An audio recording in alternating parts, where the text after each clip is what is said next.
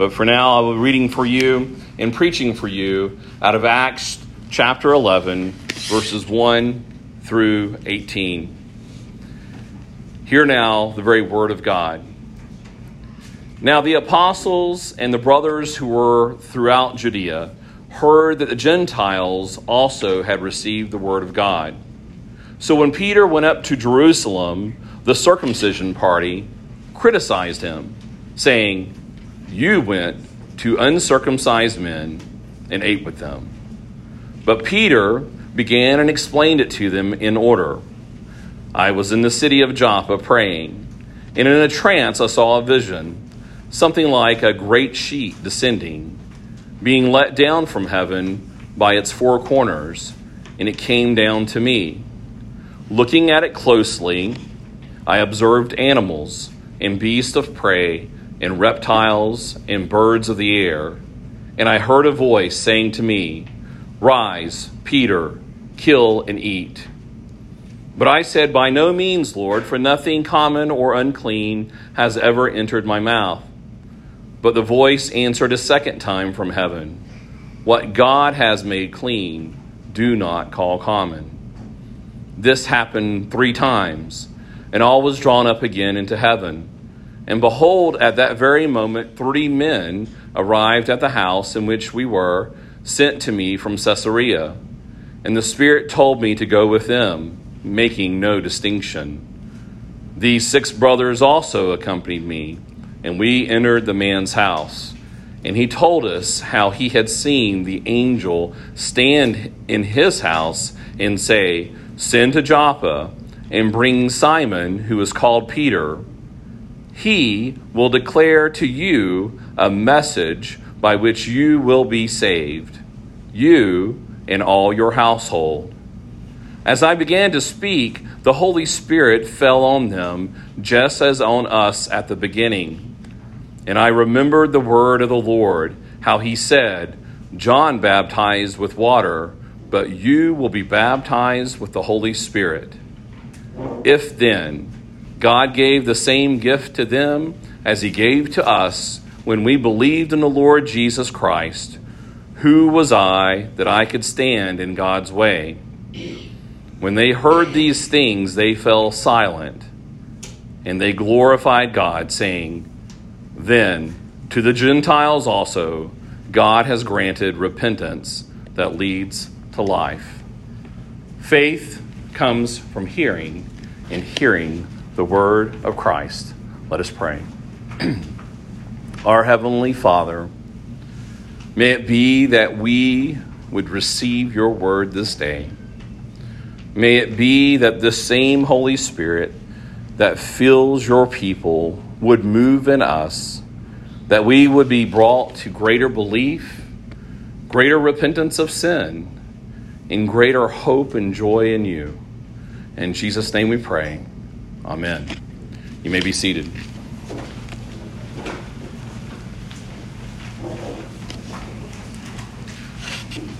When I was young and in high school, I had a friend across the street that one time at a youth function told this joke. And before I bring fear upon my life, I am not going to tell this particular joke, but this joke was called The Dirty Little Golf Ball. And it was really a joke on the hearers. I'm giving you the punchline, so it's going to be ruined for you in the future. But the whole idea in the joke was telling this story about this little boy who called somebody a dirty little golf ball and got in a lot of trouble for it. And it goes on and it recounts the story and it gets bigger each time and it goes on forever and ever and ever. And then at the end there is a tragic crash and the person's about to find out what dirty little golf ball means, and he gets hit by a car and dies. And you never get to find out the answer. And everyone hates you because you've been listening to the joke for 10 or 15 minutes. The repetition of this particular story is not meant to be like that. Here we are again, hearing the same story recounted again. And so there is not a joke, there is not a cruel ending, it's not a tragic ending. God, when he repeats things multiple times, it's just the very opposite for us. God is telling us something he really wants us to know and understand. This is the third time that the story of Cornelius is recounted to us. Ultimately, it's the fourth time because we have in the narrative written by Luke the very first account, but then we have the two servants and the soldiers telling Peter what happened with Cornelius. And then when Peter meets Cornelius, Cornelius tells Peter what happened to him. And then here, as Peter is explaining to the circumcision party, he is telling it again. But for us, we have now heard it ultimately 4 times, but we've heard somebody recount it 3 times. And just as we had in the passage in Isaiah, we know that when God says things 3 times, it has significant impact. Even in this particular story of Peter seeing the vision, God shows him the vision of the animals 3 times. And so Luke is putting it here for us. He could have fast forwarded and said, and Peter recounted the situation, or Cornelius recounted the situation, but he goes through and tells us the same thing in detail of how it happened. So I am compelled to preach again on this particular story, not because I just like to play some kind of joke on you all. It's because it is in God's Word, and we should listen. And we should expect the very opposite of a cruel ending. Why is God really wanting to pound this in our minds and encourage our hearts in this particular account of the story of Cornelius? The thing to look for is what's different. What's different in this particular portrayal?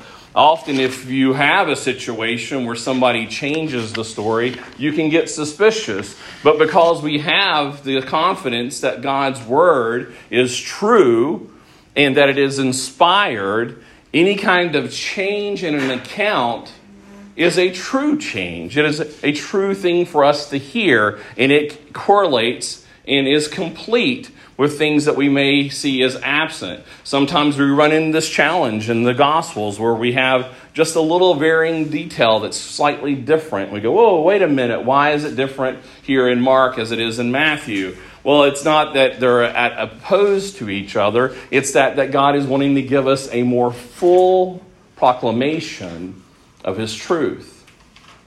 Did anybody notice anything different about what Peter said about the account of Cornelius that is absent in all the other accounts of the angel speaking to Cornelius? You know, you're going to have a quiz. I haven't been giving you all quizzes lately. I'm getting soft.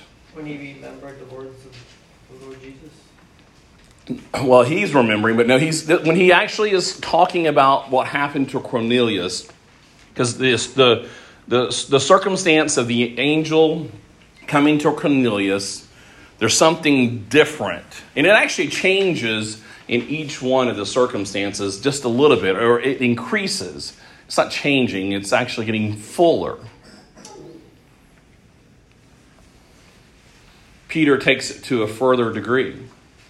And you don't see it in the account of the 2 servants and the soldier. You don't see it in the initial account when Cornelius is explaining to Peter what had happened. What you have in Acts 10, chapter 22, you have the 2 servants and the soldiers telling Peter that Cornelius, a centurion, an upright and God-fearing man who was well spoken of by the whole Jewish nation, was directed by a holy angel to send for you to come to his house and to hear what you have to say. That's that. Cornelius, when he's talking to Peter, says, so I sent for you at once, and you have been kind enough to come. Now, therefore, we are all here in the presence of God to hear all that you have commanded all that you have been commanded by the Lord.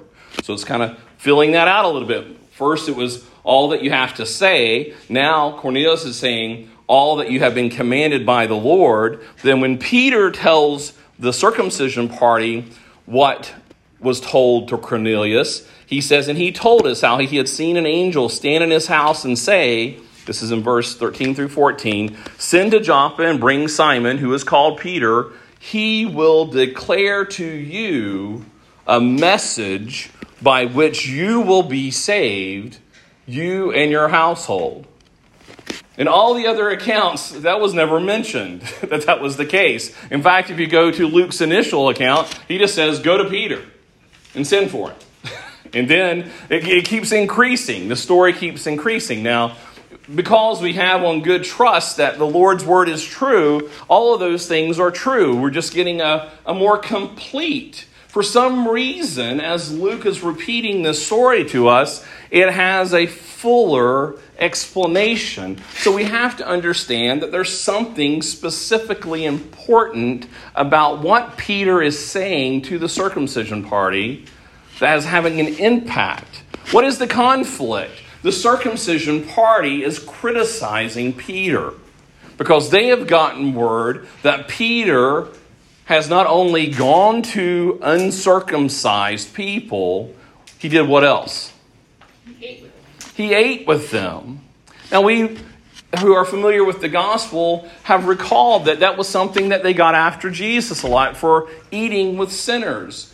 This idea of eating with the uncircumcised is a big deal to Jews. And for good reason. They were told not to have that kind of association with the uncircumcised because they were a people who were called to be separate. When they celebrated Passover, Passover was only to be with those who were circumcised. And when there were those within their households, within their gates that were there, they were called to be circumcised. And if they were circumcised, then they can participate in those particular feasts. But apart from that, they were to be considered outside, separate, unclean, defiled, to be away from a holy people, not because of their own holiness, but because of a proclamation of a holy God.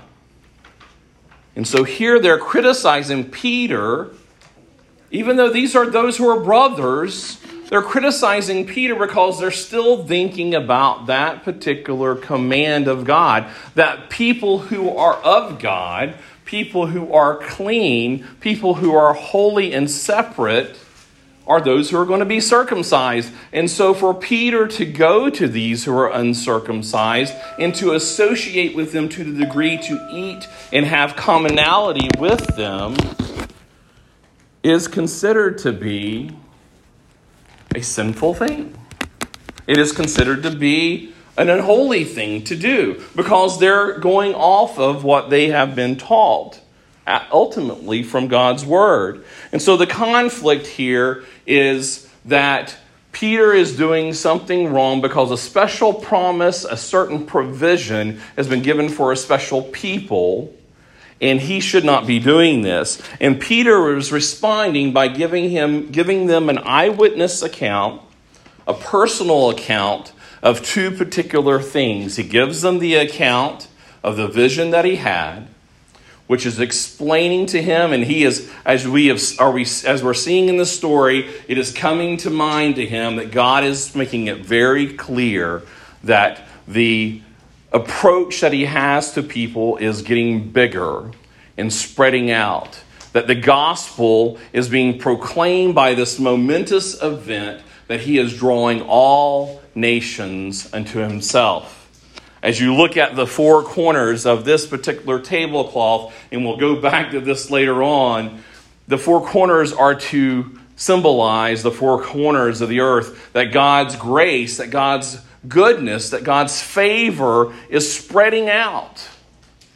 And that he is no longer allowed to use that as a distinction. And he even says, I follow these men, making no distinction. God has changed the rules of how we are to associate with people. He has changed his approach, not because he has changed his plan, but that he is fulfilling the very plan and promise in which the commands were based on, because he is bringing all nations to himself. And what he is doing here in telling the story of Cornelius just so very slightly differently, he is reminding them of the promises that God has made that were associated with those laws. And it is revolving around the word household. We've already seen this trajectory occurring all the way in Acts 2, where he is telling them that this promise is for you and your household. And again, it is based upon the very first time that God had proclaimed that distinction through a mark, the very mark of circumcision. We see that in Genesis chapter 17, in looking at verses 1 through 14, that he promised Abram, he says, no longer will your name be called Abram, but your name will be called Abraham. For I have made you the father of a multitude of nations. I will make you exceedingly fruitful, and I will make you into nations, and kings shall come from you, and I will establish my covenant between me and you and your offspring after you throughout their generations. For what? An everlasting covenant, to be God to you and to your offspring after you. It was always a challenging dilemma that as God is making forth a separate nation, that he is promising that separate nation that he is going to make a multitude of nations. It's always been a promise that this grace was going to cover the four corners of the world. And as he established that promise, he established a mark. In verse 9, it says, as for you, you shall keep my covenant, you and your offspring after you, throughout their generations. This is my covenant which you shall keep between me and you and your offspring after you. Every male among you shall be circumcised. You shall be circumcised in the flesh of your foreskins, and it shall be a sign of the covenant between me and you. He who is 8 days old among you shall be circumcised. Every male throughout your generations, whether born in your house or bought with your money from any foreigner who is not of your offspring, both he who is born in your house and he who is bought with your money shall surely be circumcised. So shall my covenant be in your flesh, an everlasting covenant. Any uncircumcised male who is not circumcised in the flesh of his foreskin shall be cut off from his people, for he has broken my covenant. That was the initiation of the covenant sign, circumcision. And it was for a particular promise that God was going to be a people to Abraham and his offspring and to a multitude of nations as an everlasting covenant. This is a promise of the covenant that we're seeing fulfilled from Pentecost and now going throughout the church. Now, it doesn't explain in Genesis how all that was going to come about. Abraham had to trust in faith. That is, he was holding on to God. He was holding on through this obedience to the call of this mark, to the promises that something would happen and a whole bunch of nations would be brought under God's care through the work and calling that he has been given to do.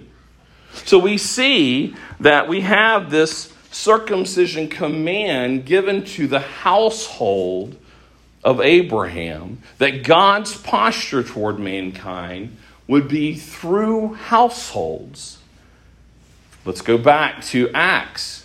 And he is telling them that the Lord told Cornelius in the same way that he told Abraham that salvation is going to come to you and your household. He is making an appeal to the circumcision party that God is fulfilling what he said he would do. Now, they could quickly say, well, they need to be circumcised. But he also gave them that there's something changed about that approach, that God was using circumcision for a purpose, just as he was using the dietary laws of showing that there are those things that are holy and things that are unholy. And God tells Peter, stop calling the things that are unclean common now, because my grace is covering a multitude of nations, the four corners of the earth. It's always been the promise. I know I'm being repetitive here from sermons in the last couple of weeks, but this circumcision promise is a promise of transformation. And we know through the Old Testament itself that it is not a thing made with hands, that it is not the mark itself, it is not the sign itself that saves the people, but it is the faith holding on to the promises of God that is a gift from God of the transformation work that he is going to do. In Deuteronomy chapter 29, the secret things belong to the Lord our God, but the things that are revealed belong to us and to our children forever, that we may do all the words of this law. And when all these things come upon you, the blessings and the curse, which I have set before you, and you call them to mind among the nations where the Lord your God has driven you, and return to the Lord your God, you and your children, and obey his voice in all that I command you today, with all your heart and with all your soul, then the Lord God will restore your fortunes and have mercy on you. And he will gather you again from all the peoples where the Lord your God has scattered you. If your outcasts are in the uttermost parts of heaven, from there the Lord your God will gather you. And from there he will take you. And the Lord your God will bring you into the land that your fathers possessed, and that you may possess it. And he will make you more prosperous and numerous than your fathers. And the Lord your God will circumcise your heart and the heart of your offspring, so that you will love the Lord your God with all your heart and with all your soul, that you may live. Jeremiah chapter 32, verse 39, I will give them one heart and one way, that they may fear me forever, for their own good and the good of their children after them. I will make with them an everlasting covenant, that I will not turn away from doing good to them. And I will put the fear of me in their hearts, that they may not turn from me. I will rejoice in doing them good, and I will plant them in this land in faithfulness with all my heart and all my soul. God's command of circumcision was pointing to the circumcision promise of a transformation that was going to be done by God. As it was being done to the people of old, is now being done to the people in all four corners of the earth. And so in this particular account, as I've mentioned before, you see this being highlighted. He is appealing to the circumcision party that this is actually the fulfillment of what you're trying to get them to adhere to. He's doing what he said he would do. Now Cornelius, this Roman centurion, and his household has been given the message of the gospel, which is the message of salvation, and therefore those promises belong to him too. And as he is going back and telling them what Jesus said to them, he said, John baptized with water, but you will be baptized with the Holy Spirit. It hits them.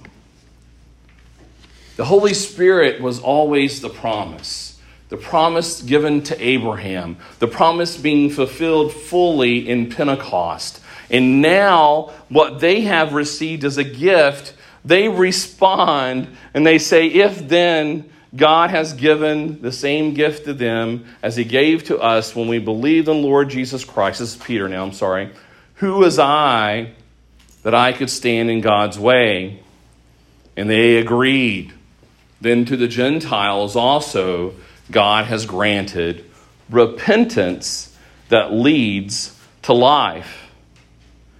Throughout all of this account, as you see it being built up, you are given a reminder of three particular things. One, you're being given the reminder of the Great Commission that Jesus gave at the end of the gospel. He says, all authority in heaven and on earth has been given to me. Go therefore and make disciples of all nations, baptizing them in the name of the Father and of the Son and of the Holy Spirit, teaching them to observe what? All that I have commanded you. That's what Cornelius said was the purpose in him coming to Peter, was to hear all that Jesus had commanded him. And behold, I am with you always, even to the end of the age. We see that being fulfilled here, that the nations are coming to him. They are coming to hear all that has been commanded of them. They are coming to the Lord by the power of the Lord to become disciples of Jesus Christ. And not to be circumcised, but to be baptized. Peter doesn't say, well, if this gift has now been given to them, it is time to circumcise them. He says, then who am I to get in the way from baptizing these whom the Lord has called? So we have the Great Commission. We also have the account of the great promise that Jesus gives in the beginning of Acts. In Acts 1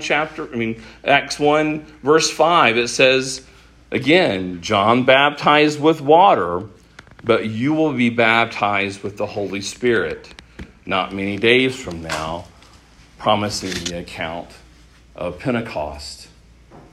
Again, just like the promise was given to Abraham, he circumcised with hands.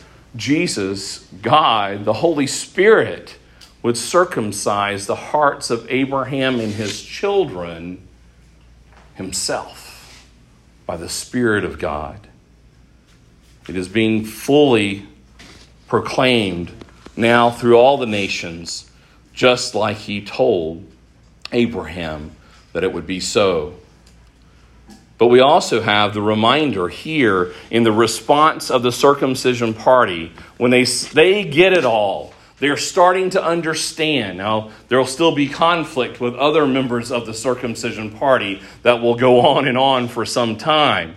But here they get it, and you can see they get it by the difference here in this account. On the closure, it says, then the Gentiles also God has granted repentance that leads to life. They see this correlation that as Peter is contending with them, that they do not need to be circumcised because God is fulfilling his promises and that they should be baptized. They understand the correlation of what has been pointed to by circumcision is also now being pointed to by baptism, which is ultimately the cutting of the heart. They said this promised gift will now go to them.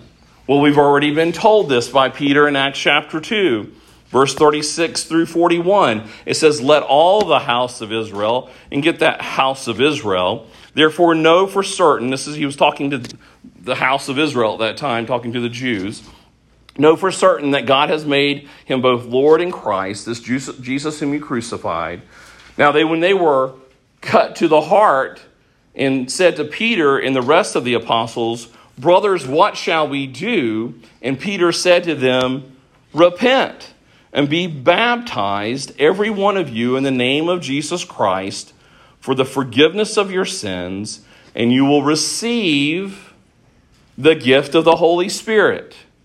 For the promise is for you and for your children and for all who are far off, everyone whom the Lord our God himself calls. So this particular account is touching back on all of those accounts. Remember what it was said in the very first verse. It says that the Gentiles received the word. They were being taught about the gospel, but they were also being taught about where the promises of the gospel were, which is in the Old Testament, the only thing that they had at that time that was considered the Word of God. They were going back to the Word of God for a hope of their own salvation. So this message that Peter was bringing Cornelius was the good news message that was proclaimed in the Old Testament. And they were now seeing that they get to participate in that same grace and goodness of the Lord. This was his argument, and this is our assurance, and it was an encouragement to those who heard it, and it is an encouragement to us now that we know that we are those who are to be considered clean before the Lord. Now, I want to pause a minute and just kind of break this down a little bit and the ramifications of what that means. We've been talking about testimonies. It seems interesting that, through our congregational meeting, we talked about having times of doing testimony. And it seems like that, at least in the conversations that I've had, we were having a conversation with Rachel and been having conversations with my family, and Kevin and Abigail reading this book, and it's talking about testimonies and trying to understand what does that mean when we testify about the goodness and the work of the Lord. And we know that there are dynamic types of testimonies. And sometimes in the church, those who have not had some kind of major conversion transition, some extraordinary dynamic one, we kind of feel like we're kind of left out, that it's not as cool. Like, wow, I've always been in the church. I've always known the Lord. And that seems like that's a diminished testimony. But think about what's going on in this particular account. We have the circumcision party who, many of them grew up in the word of the Lord. They were taught the scriptures. Peter, the circumcision party, even Paul. Now, they had an encounter with Jesus Christ, a coming to an understanding of Jesus Christ. But if they were taught rightly, they should have always had a faithful hope in the salvation and transformation of the Holy Spirit. Their circumcision was a mark toward that. And we look at most of the time in this age, and as Americans, especially with the revivalistic movements throughout our history, that it's some kind of special thing that would just come totally out of left field, which is never really the case when you look at the broadness of how God works in our lives.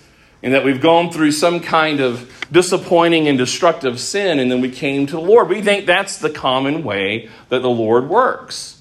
And it's just not the only path. God's diversity of his power and his grace and his providence over the salvation of his people, of all that he calls to himself, has a tremendous diversity to it. Billy Graham himself was one who, he was playing baseball one day, went to a evangelistic meeting and converted and came to the Lord. His wife, Ruth, was raised up in a Christian Calvinistic home. She cannot pinpoint to the day where she came to know the Lord. She says, within about a 5-year period of time, I came to a greater maturity of understanding my faith.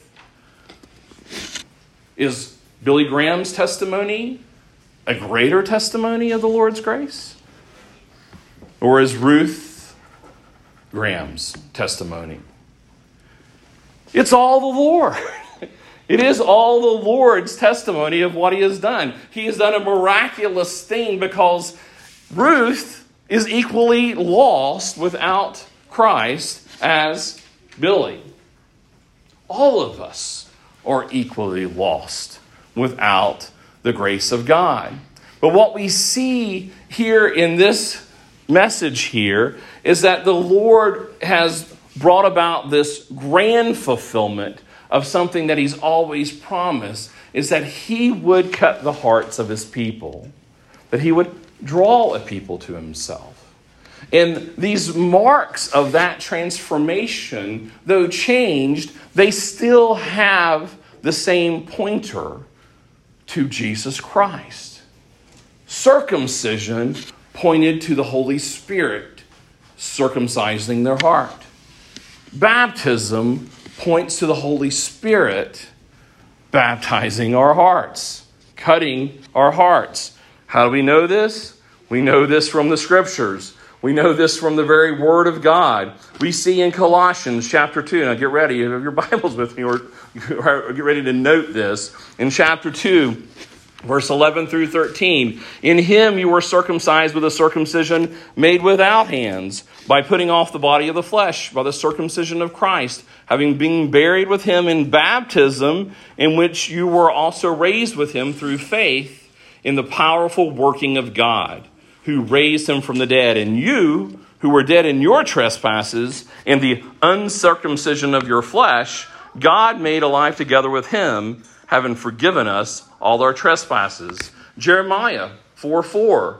Circumcise yourself to the Lord. Remove the foreskin of your hearts, O men of Judah and inhabitants of Jerusalem, lest my wrath go forth like fire and born with none to quench it because of the evil of your deeds. I mean, that would have been a challenging thing to hear. How can you circumcise your own heart? Well, they can't. It was basically calling them to repentance. Deuteronomy 10, verse 16. Circumcise, therefore, the foreskins of your heart, and be no longer stubborn. It's always been the language. God wants our hearts. Colossians 2, verse 11. In him also you were circumcised with a circumcision made without hands, by the putting off the body of the flesh, by the circumcision of Christ. Philippians 3:3. For we are the circumcision, who worship by the Spirit of God and glory in Christ Jesus, and put no confidence in the flesh. Romans 2, verse 28. For no one is a Jew who is merely one outwardly, nor is circumcision outward and physical. But a Jew is one inwardly, and circumcision is a matter of the heart, by the Spirit, not by the letter. His praise is not from man, but from God. 1 Corinthians chapter 7, verse 19. For neither circumcision counts for anything, nor uncircumcision, but keeping the commandments of God. Galatians 5, verse 6. For in Christ Jesus, neither circumcision nor uncircumcision counts for anything, but only faith working through love. Romans 2, 25 through 29. For circumcision indeed is of a value if you obey the law. But if you break the law, your circumcision becomes uncircumcision. So if a man who is uncircumcised keeps the precepts of the law, will not his uncircumcision be regarded as circumcision? Then he who is physically uncircumcised but keeps the law will condemn you who have the written code in circumcision but break the law. For no one is a Jew who is merely one outwardly, nor circumcision outward and physical, but a Jew is one inwardly. Galatians 6, verse 15. For neither circumcision counts for anything, for neither circumcision counts for anything, nor uncircumcision, but a new creation.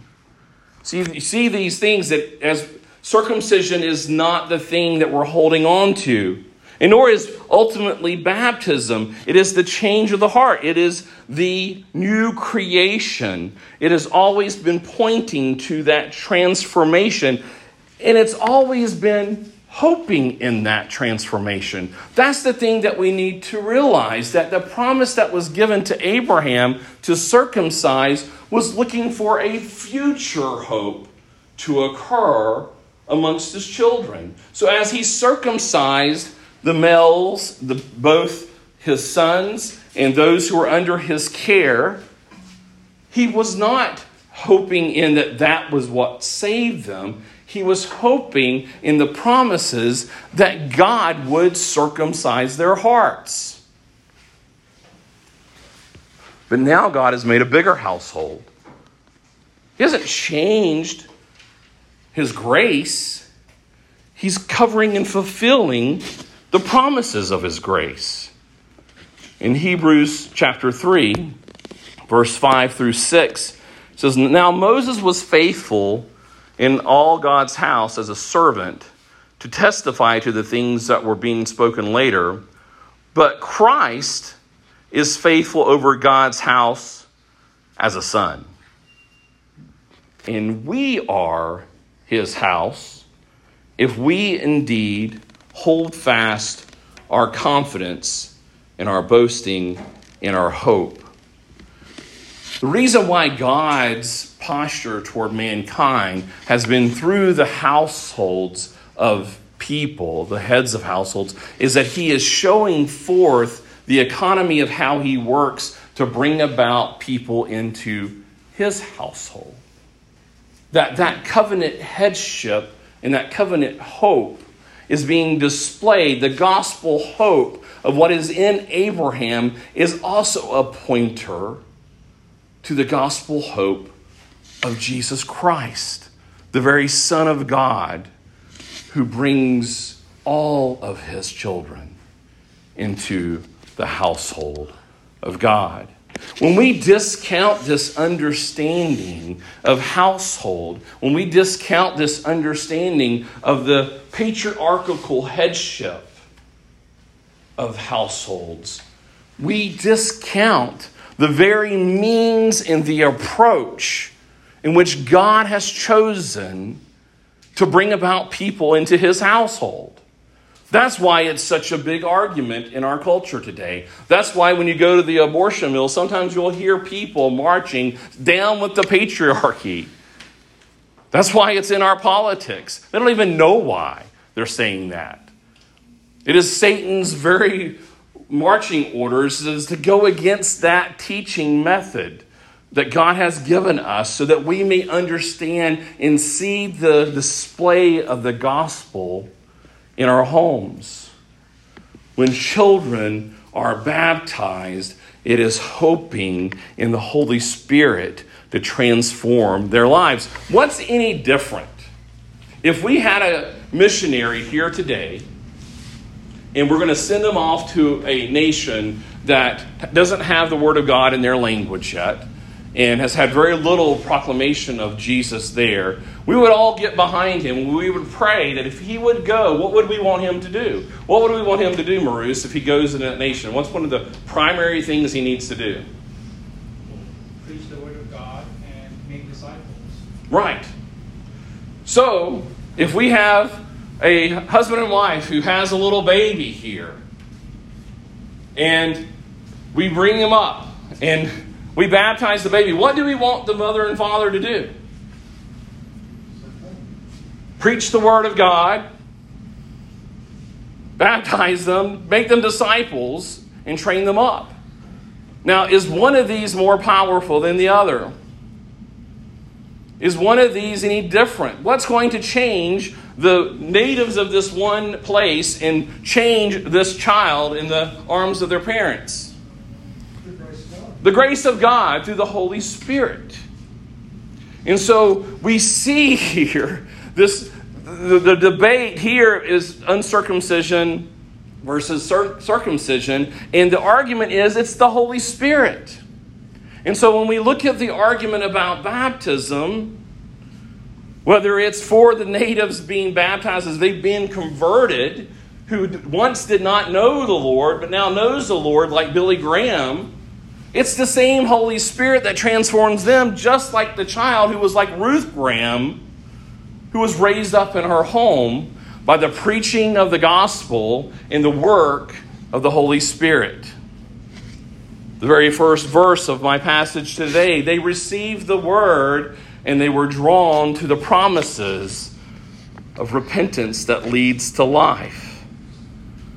And then now in Ephesians chapter 2, verse 13 through 22, but now in Christ Jesus, you who were once far off have been brought near by the blood of Christ, for he himself is our peace, who has made us both one and has broken down the flesh by the dividing wall of hostility, by abolishing the law of the commandments expressed in ordinances, that he may create in himself one new man in place of two, so making peace, and might reconcile us both to God in one body through the cross, thereby killing the hostility. And he came and he preached peace to you who were far off, and peace to those who were near. For through him we both have access to one Spirit, to the Father. So then you are no longer strangers and aliens, but you are fellow citizens with the saints and the members of the household of God, built on the foundation of the apostles and the prophets, Christ Jesus himself being the cornerstone, in whom the whole structure, being joined together, grows into the holy temple, the holy temple in the Lord. In him you also are being built together into a dwelling place for God by the Spirit. The conflict that Peter had with the party of the uncircumcision is resolved by the blood of Jesus Christ, is resolved by the fulfillment of the promises of the Holy Spirit. He proclaims that gospel to them, and he shows them by a table. This argument that they had, you ate with these people, and he reminds them that God has made us clean to eat with us. See, the Jews knew that they are also those who are ultimately unclean. They are ultimately those who are aliens. They were just being used as a proclamation of how God's gospel was going to be done. They needed circumcised hearts just as much as the Gentiles did. And this reminder of the table that he had in his vision that was given to him 3 times, that is given to us each week, is that we are to no longer call what was considered unclean common any longer. Do you understand the great hope that is when we come to this table? When you are dealing with the 2 different things that Satan likes to get into our head with. On one hand, he'll say, no, you're a sinner, so you might as well keep sinning. And then on the other side, he'll say, you're a sinner. You're hopeless. There's no hope for you. Think about your sins. Do you think God is going to actually do anything in your life? You keep sinning that sin. God has forgotten you. You're abandoned. There is no hope for you. You might as well give up. Have any of you all ever heard that message in your head from Satan to either continue in sin or to continue in hopelessness by saying, you are unclean. You are common. And these words that were given to Peter says, do not call what God has made clean common any longer. We hold on to our baptisms like they held on to their circumcisions because we are holding on to a hope. He is cleansing us. Is the one who, if we did a altar call, the one who would come down, who was maybe committing adultery yesterday, coming down and repenting of their sin and saying, I want to follow the Lord, does that act make them any greater holiness than the child who grows up?